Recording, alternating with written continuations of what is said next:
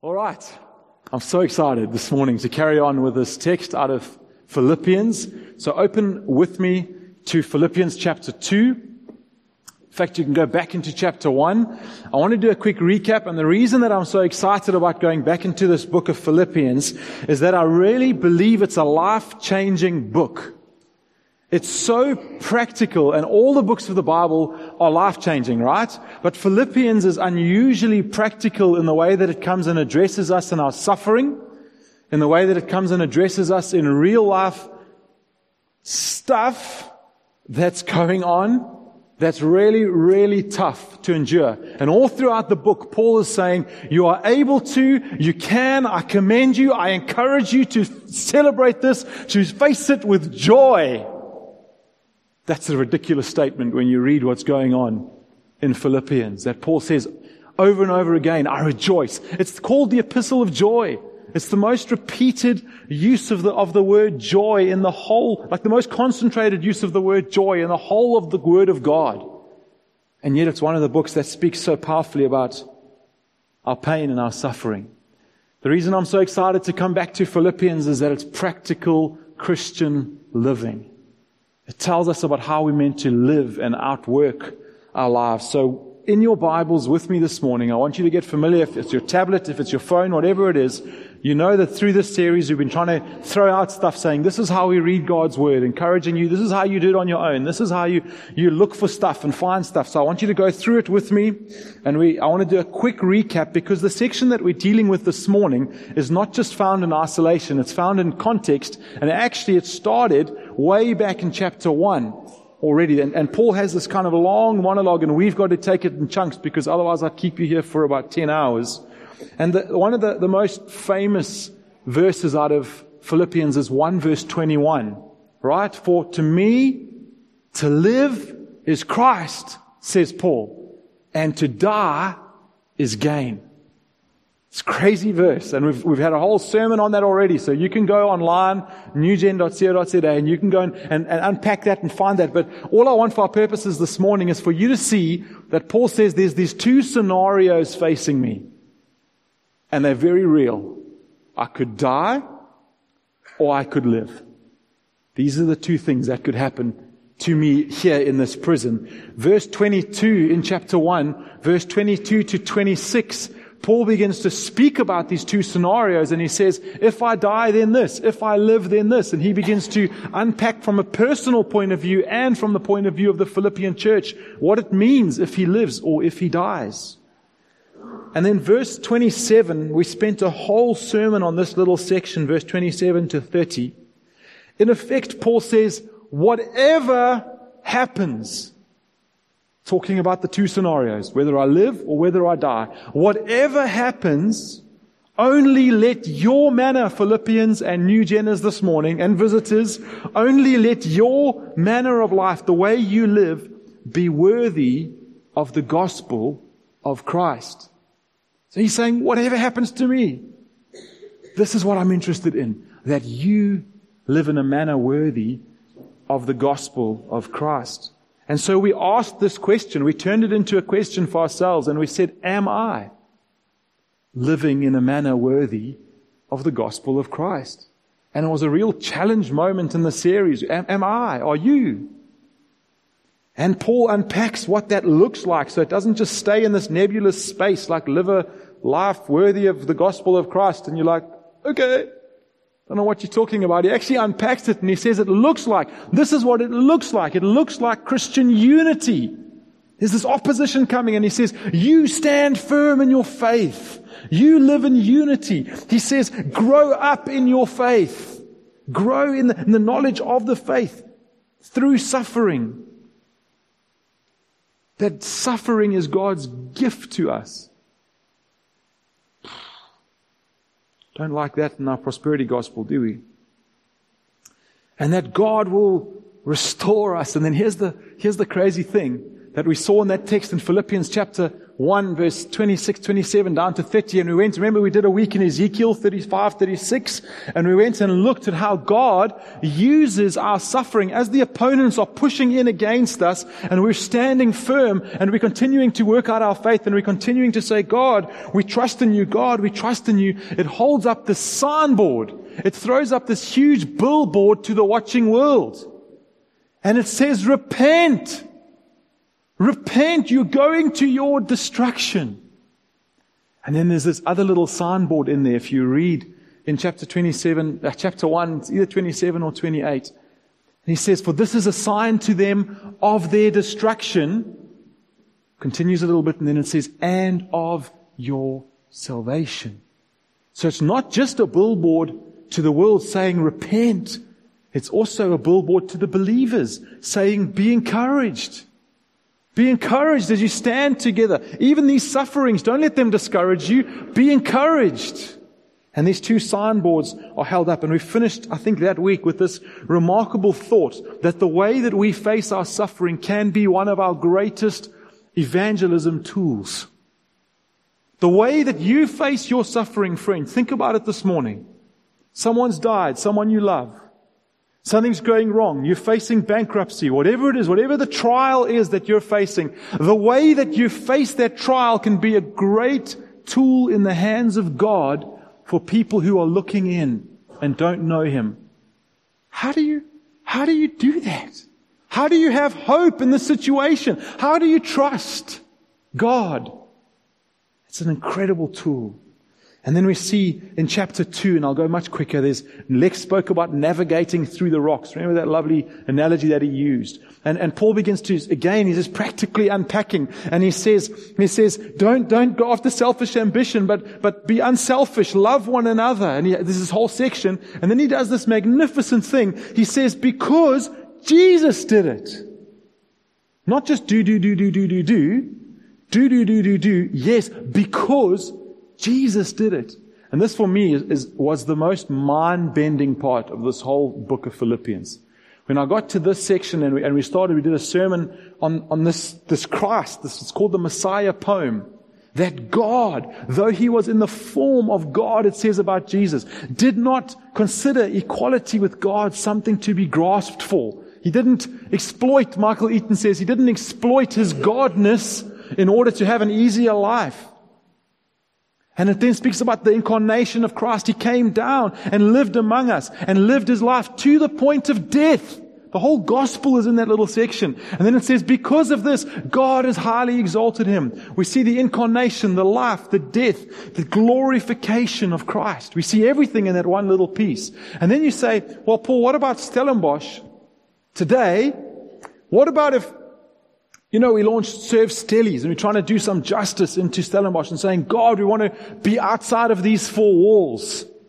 What about if Jesus came and ran it for us? What if He just came down and showed us how to do that? Wouldn't that be incredible? What if I just sat down and Jesus came and preached? Some of you are like, oh, please let that happen. please let that happen. What about if Jesus just came down? And then we stop in that text in Philippians is basically, He did.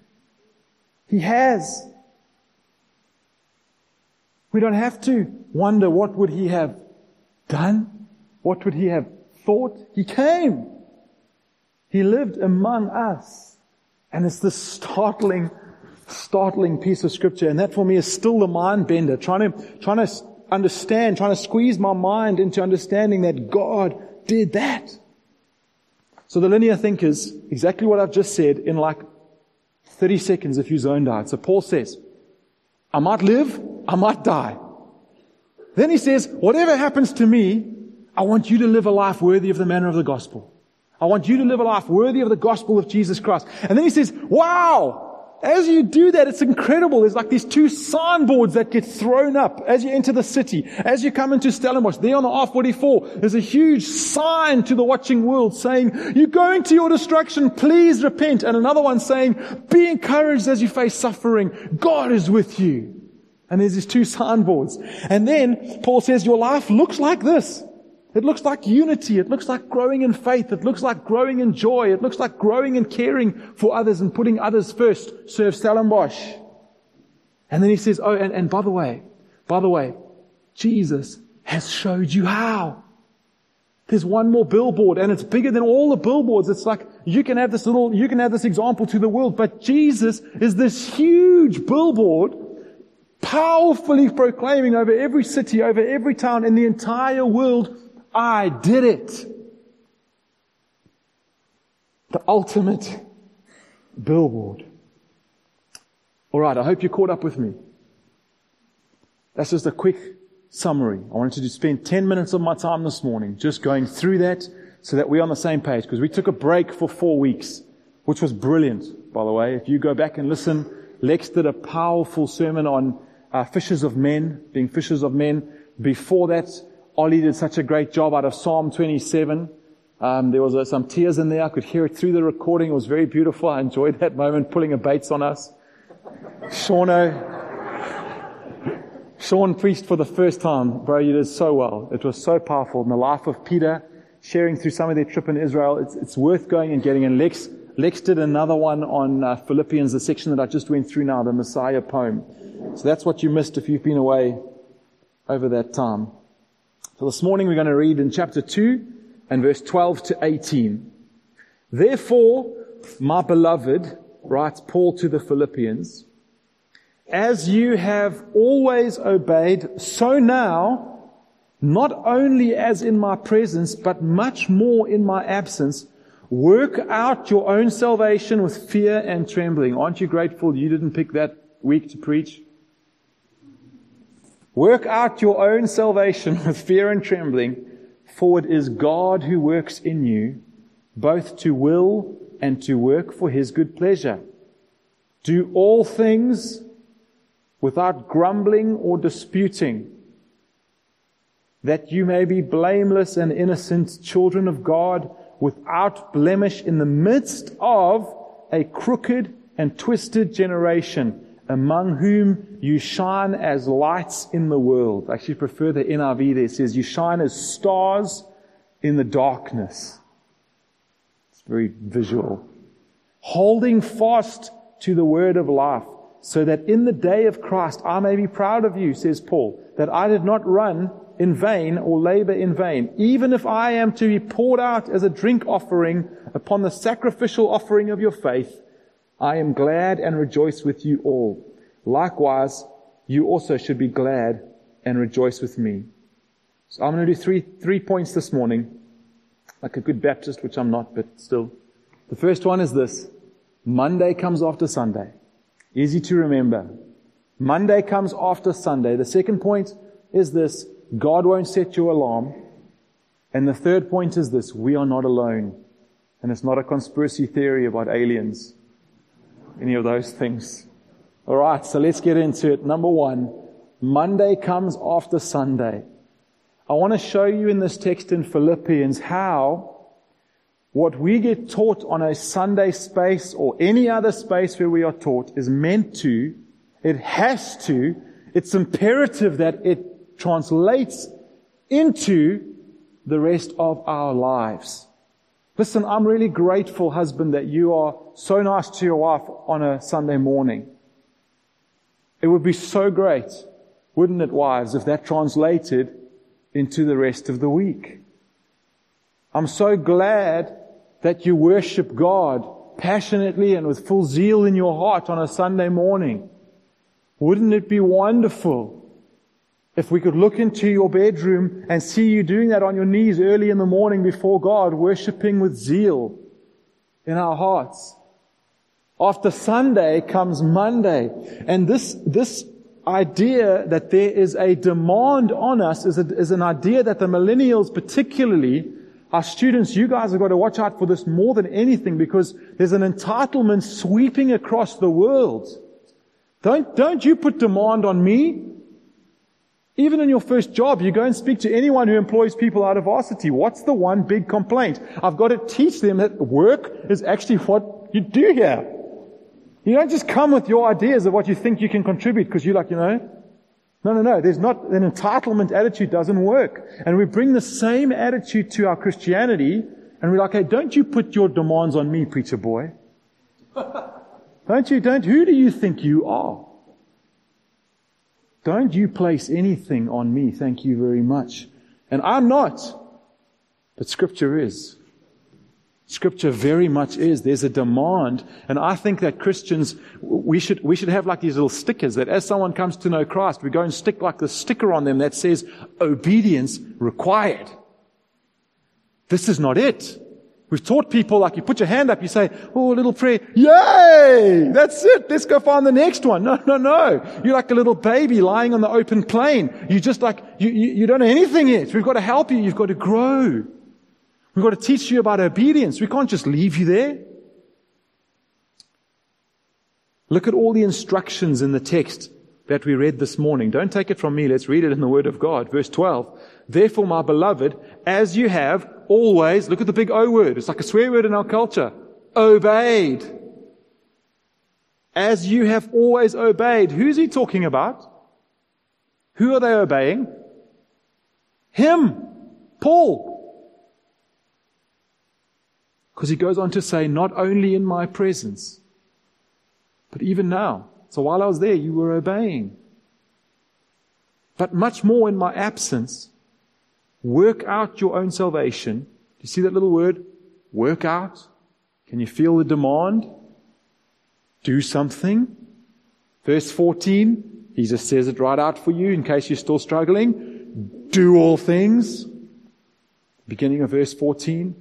Verse 16, holding fast to the word of life. I mean, if you go through the book of Philippians, guys, you can just see it everywhere. If you go through any of the books of the Bible, you can see it all over the place. And the beauty of it is that there's this call to action, but it's not just a call to action. It's constantly linked with him saying, I did it. I've been there. I've done it. You do it because Christ has done it. Not some law book. You guys know. We preach this week after week after week in this church. We are not coming to some moralistic, legalistic faith where you've got to behave.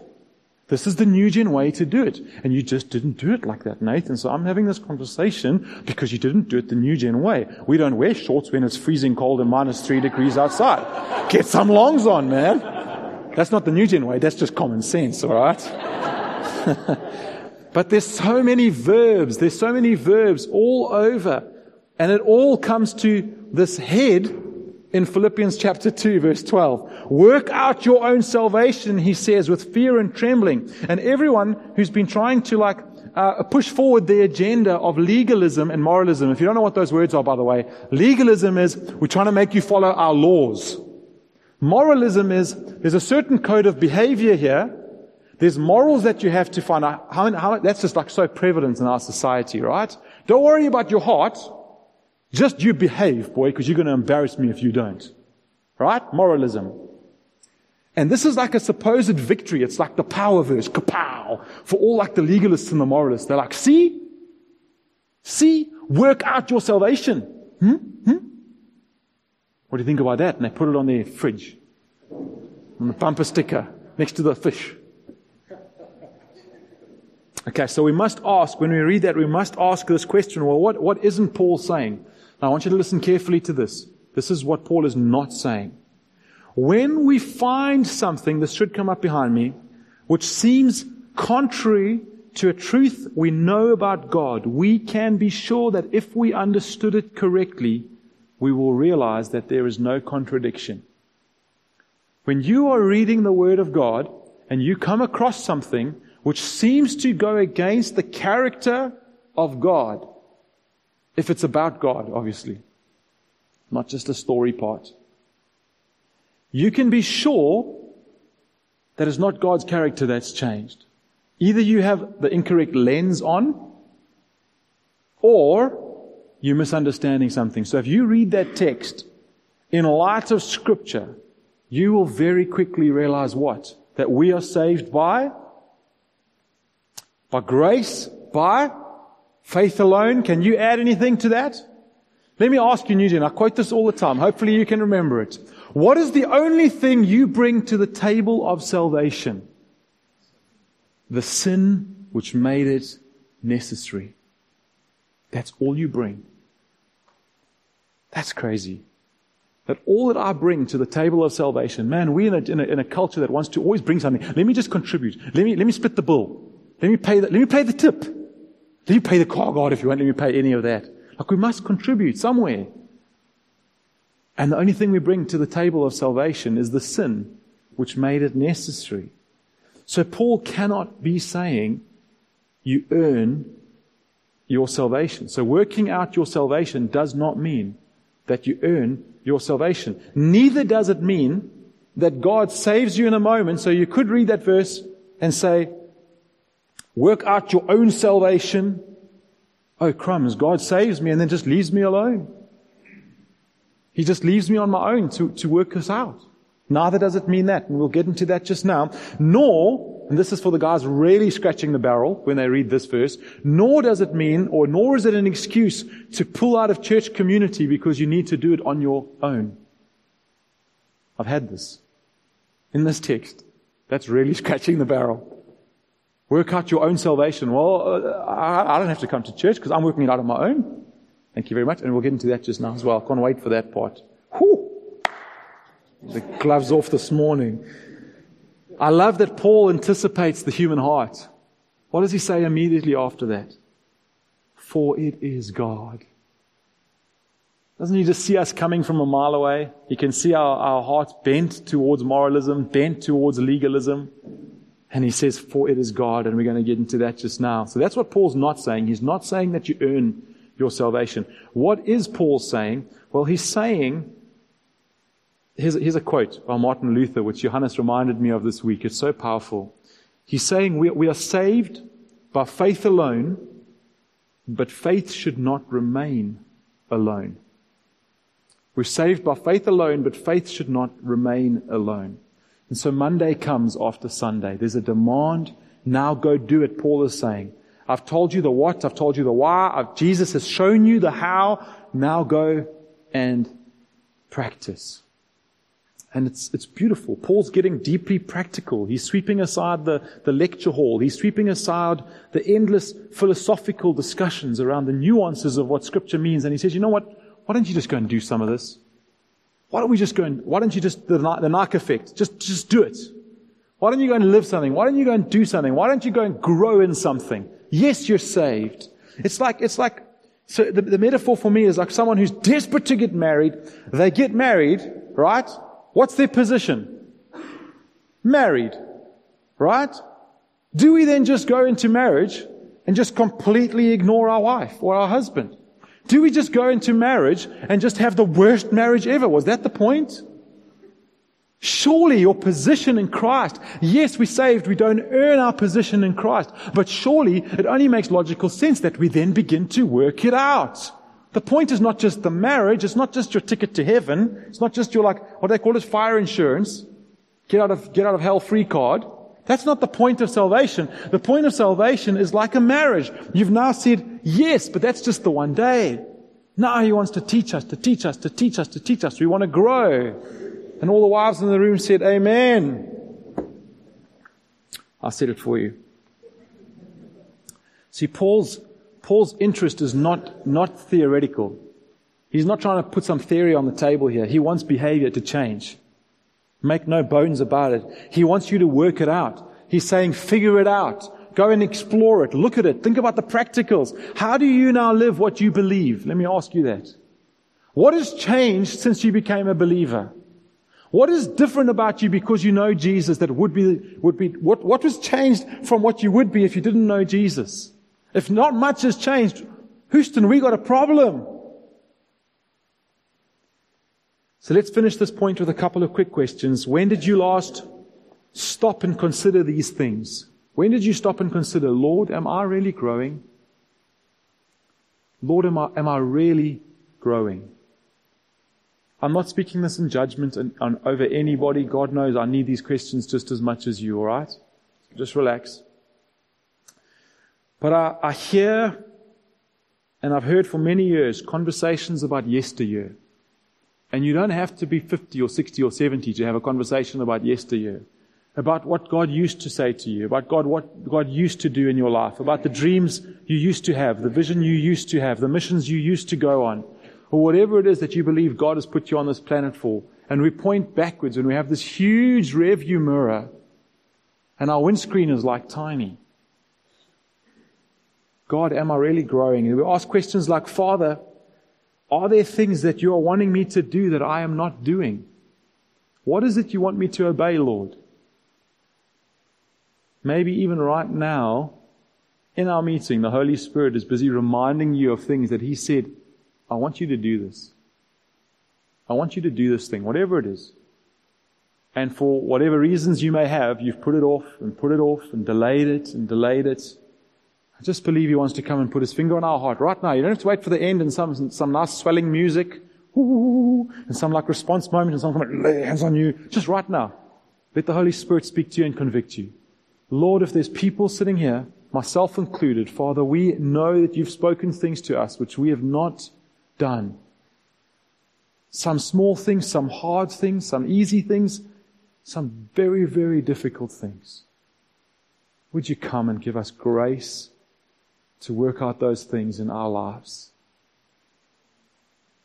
So we say no to saved by works, but we say an absolutely resounding yes to good works, to created for good works. Number 2, God won't set you alarm. That's where the gloves come off a little bit. So you're going to have to bear with me, but I really want to get into your face a little bit on this. God won't set your alarm. The text says again, we're still on the same verse. I just want to drill down like a dentist getting into that rotten root of our hearts. Work out your own salvation with fear and trembling. I want to pull out a couple of things here that I feel are really pertinent to what working out your own salvation means.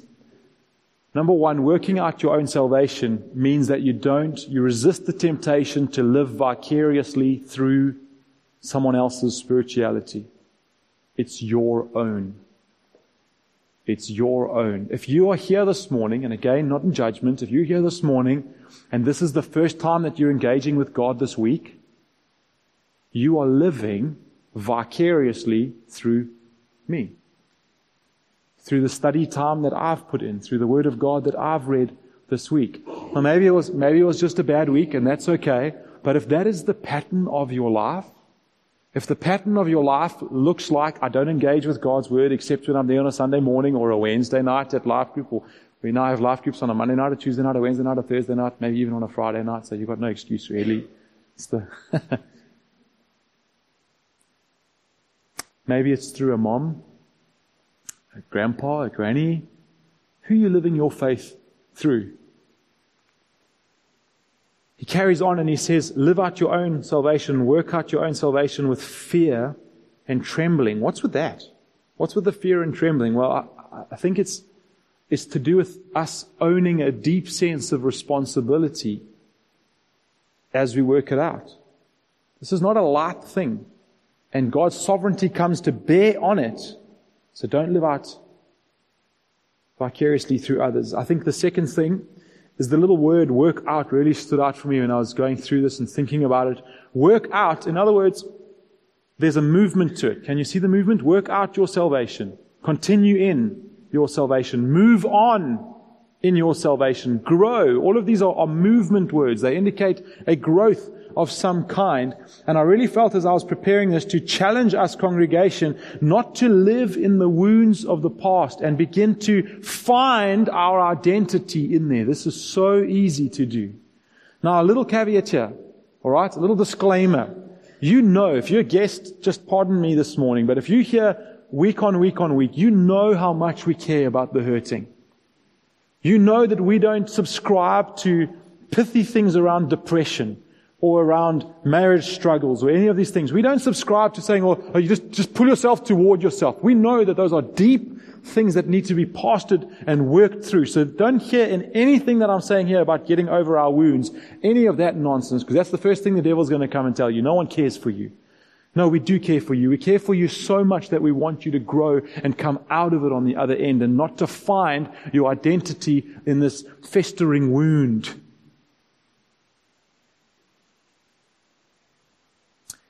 when Paul speaks about working out our salvation, I want to remind us this morning that we are an army on mission with God. Okay, get that metaphor, get that picture in your head. God has been on mission for eternity. And I think half of our problem is that we inflate our own space on earth. My mission, Paul's mission, 60, 70 years on earth. What change am I going to do? What significance am I going to bring? What meaning am I going to bring? Man, I'm part like a little blip, bloop, on this mega mission that God's been on for thousands and thousands and thousands of years. And the crazy thing is I get invited in. It's like the best opportunity in the world. Paul, come partner with me on my mission. Pete Howard Brown used to say it like this. It's like God turning to a ham sandwich and saying, come on, ham sandwich, let's go conquer the world. That's the metaphor. That's the equivalent. So we are this army on mission, and we've got a little hospital wing. We've got a hospital wing where the broken and the hurting are being restored and being looked after and cared for by the best nurses that we can get, by the best doctors, by the best surgeons that we can find in our midst, saying, God, send us those people. We want to equip ourselves to help people pastorally. But some of us, the bleeding hearts, we want it to be a hospital. Forget this army stuff. What's the point of going out there and getting more people? Can't you see, Paul, there's people hurting right here. Let's fix them first. And we want to be this hospital, and at the hospital door we find with a bit of security. That's the army part. You know, the security at the hospital door. That's, no, friends. We're an army. We're on God's mission. God is calling us to advance His kingdom in the world, not to put little plasters on one another and scratch each other's backs like a pack of baboons each week, picking fleas off each other. That's not God's intent for us. We're a missional people. I love PJ Smart. He's the guy who leads Advance, which we're part of. He used this phrase. He was speaking to elders and teaching on elders, but he said this: we recover when we get hurt. We recover to the sound of the booming of the cannons and the guns on deck, itching to get back into the fray. I like that. So we refuse. We tell ourselves, Paul, you hurt, you're wounded. There's seasons where we need to take a back seat. I get that. We all know this. There's time where God needs to heal us. There's stuff which takes a long time to heal. None of that I'm throwing out. I'm not throwing out the baby with the bathwater. But I'm saying we can't live there, guys. If in 30 years' time we're still talking about the same wound, the same husband who did this to us, or wife who did this to us, or this boss and this person, man, there's a kingdom to advance. And then thirdly, even though Paul says, your own salvation, we don't go alone. We don't go alone. And Paul is speaking about community. And let me ask you a question. Show me, and I mean this practically. If you can do this, come and do it with me afterwards.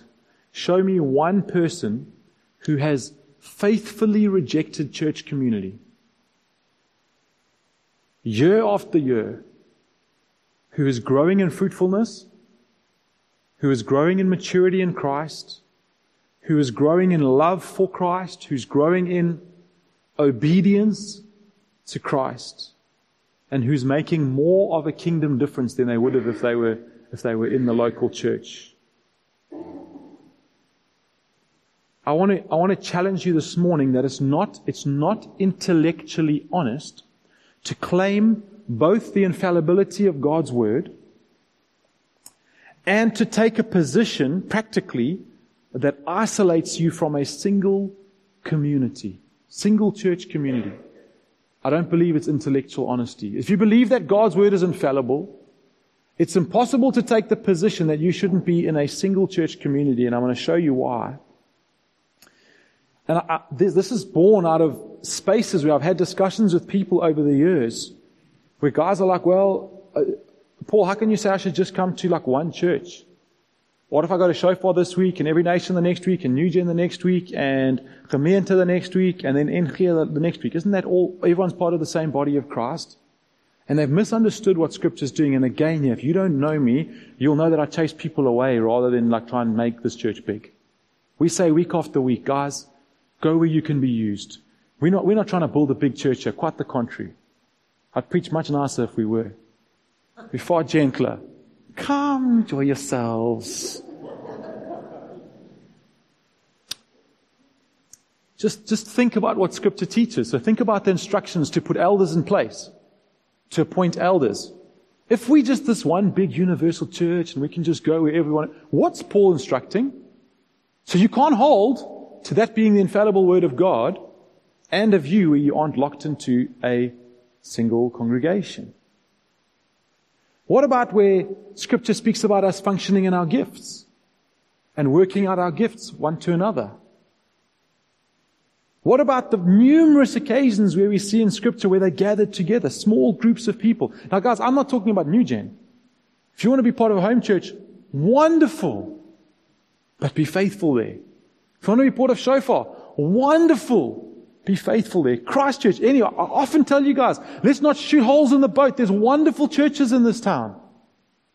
God, give them grace to keep growing. We need more and more and more. Not even a 14th in my estimation of this city, town, whatever you want to call it, is reached for the gospel.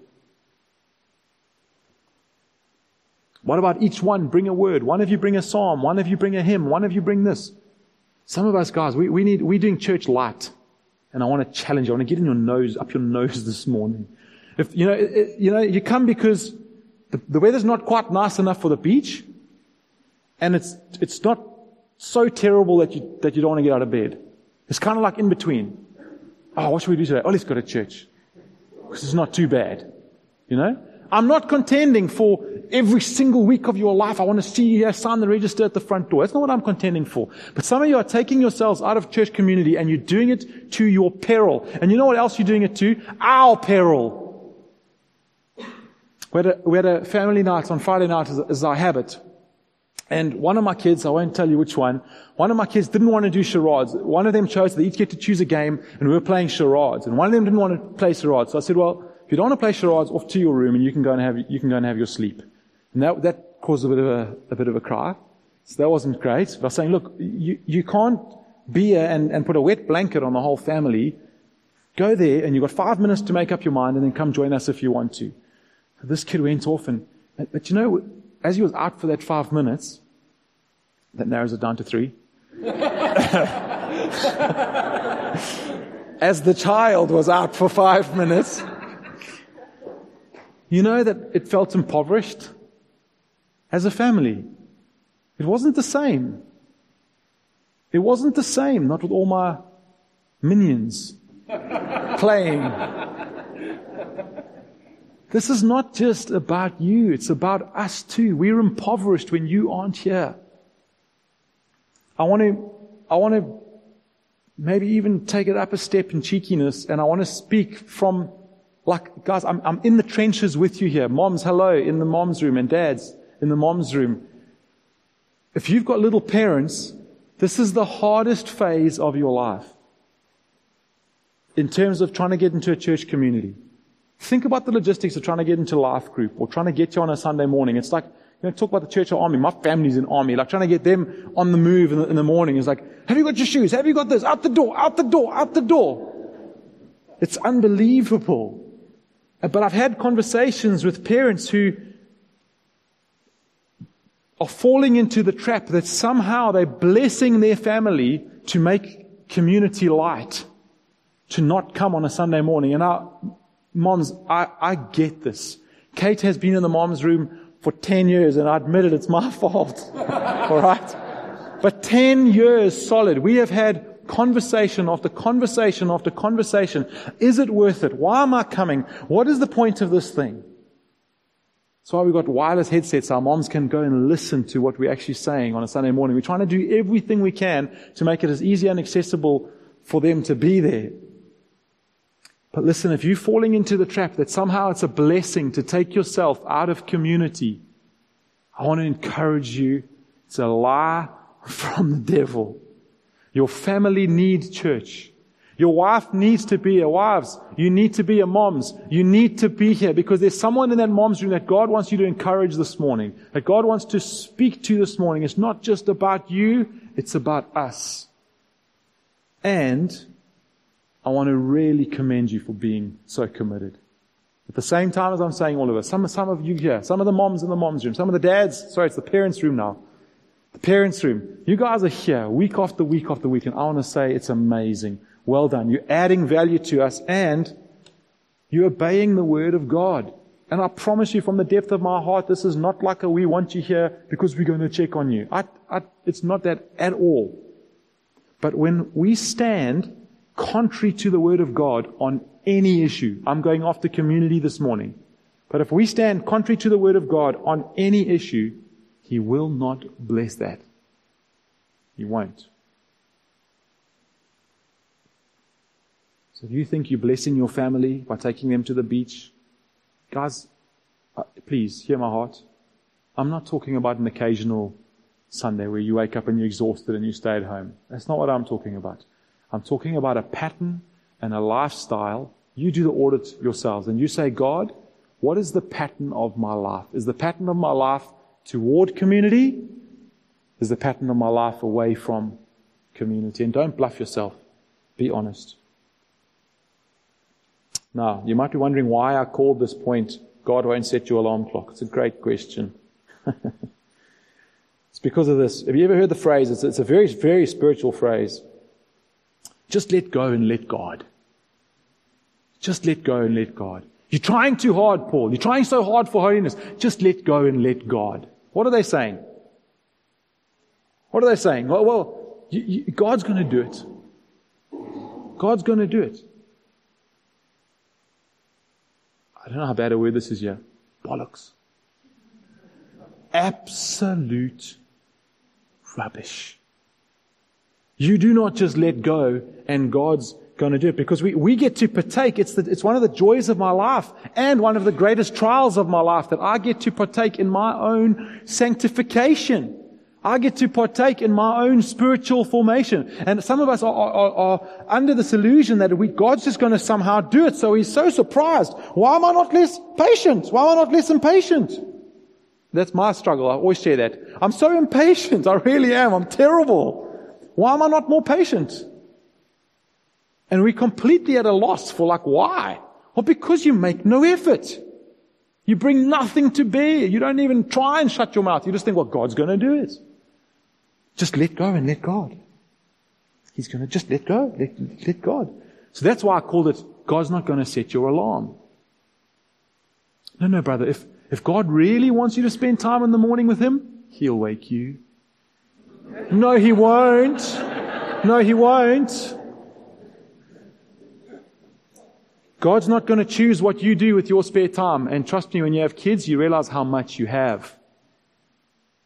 You have spare time. I reckon on the average, you got 40, 50 hours a week of spare time when you think of the TV we watch, of this we do, of that we do. God's not going to choose what you do with your spare time, but what you do with your spare time will ultimately affect your maturity in God. You're going to give it away to series. Again, I'm not preaching against series, especially not some of them are really good. You're going to give it away to super sport.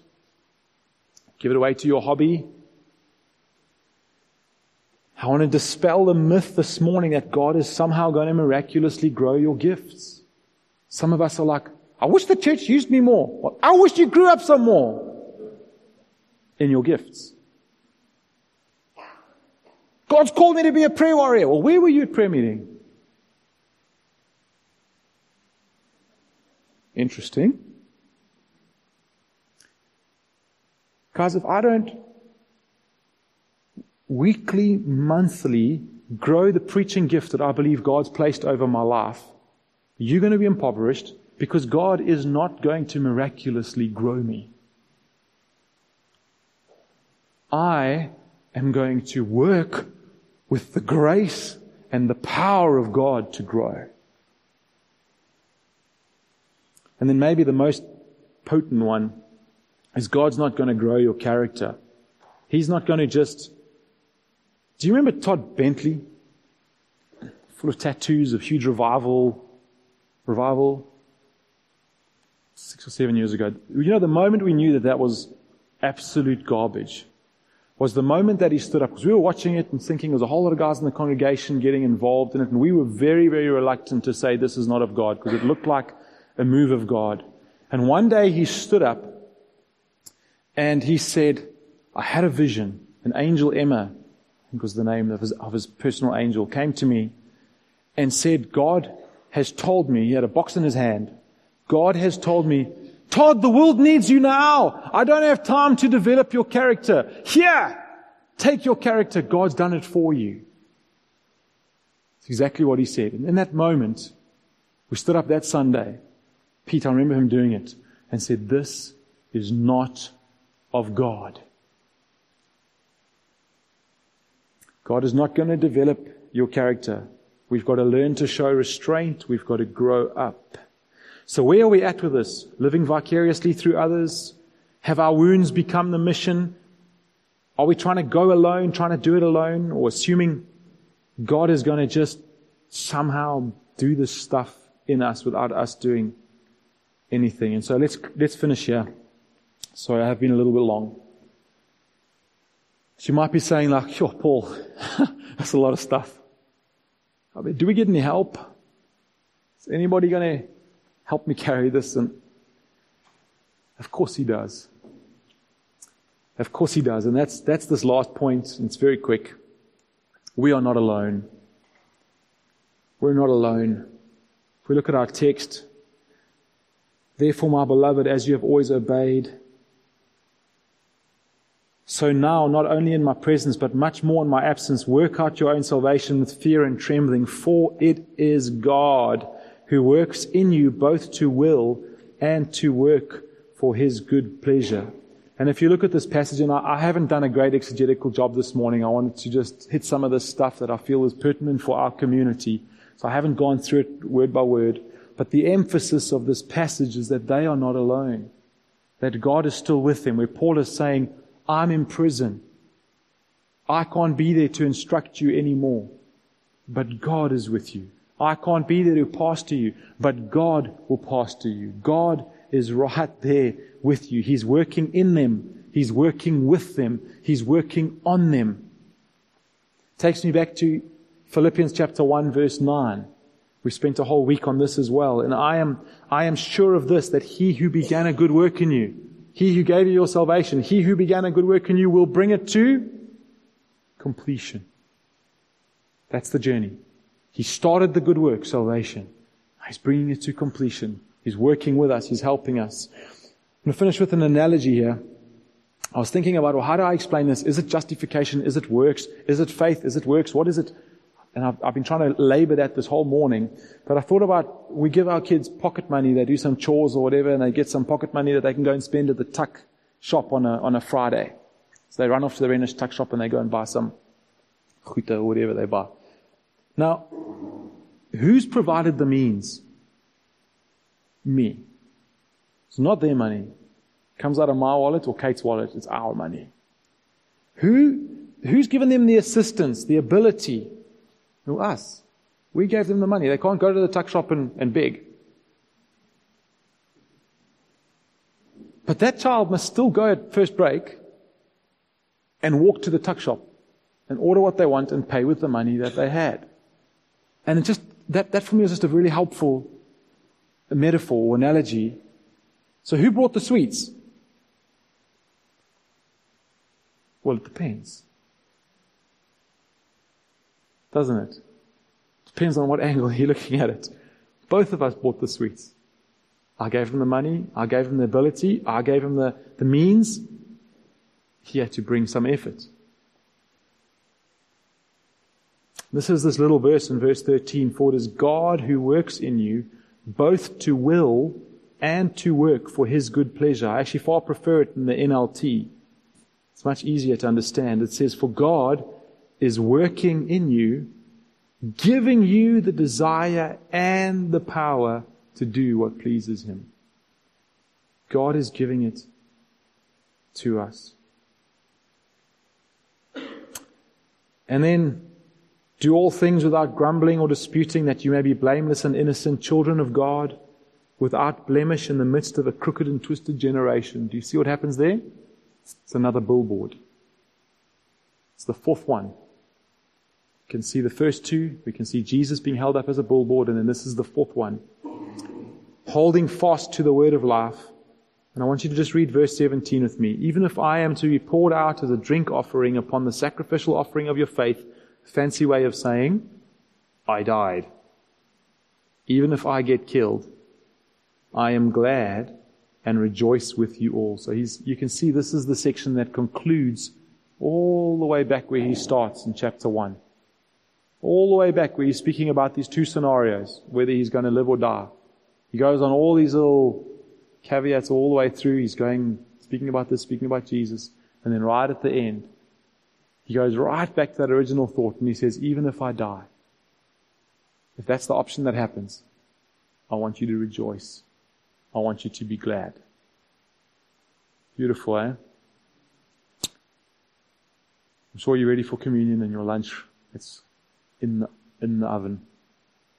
Father, we thank you so much for your word. We thank you for this morning, for the way that you speak to us, that the way that you challenge us. Father, I ask that my words that have gone out would not be humanly cutting. I don't want to do surgery on hearts with an axe, God. And I pray that if any of my stuff has come across as judgmental, as too harsh, or any of those things, Lord, would you come and with your scalpel would you cut into our hearts in the way that you intend.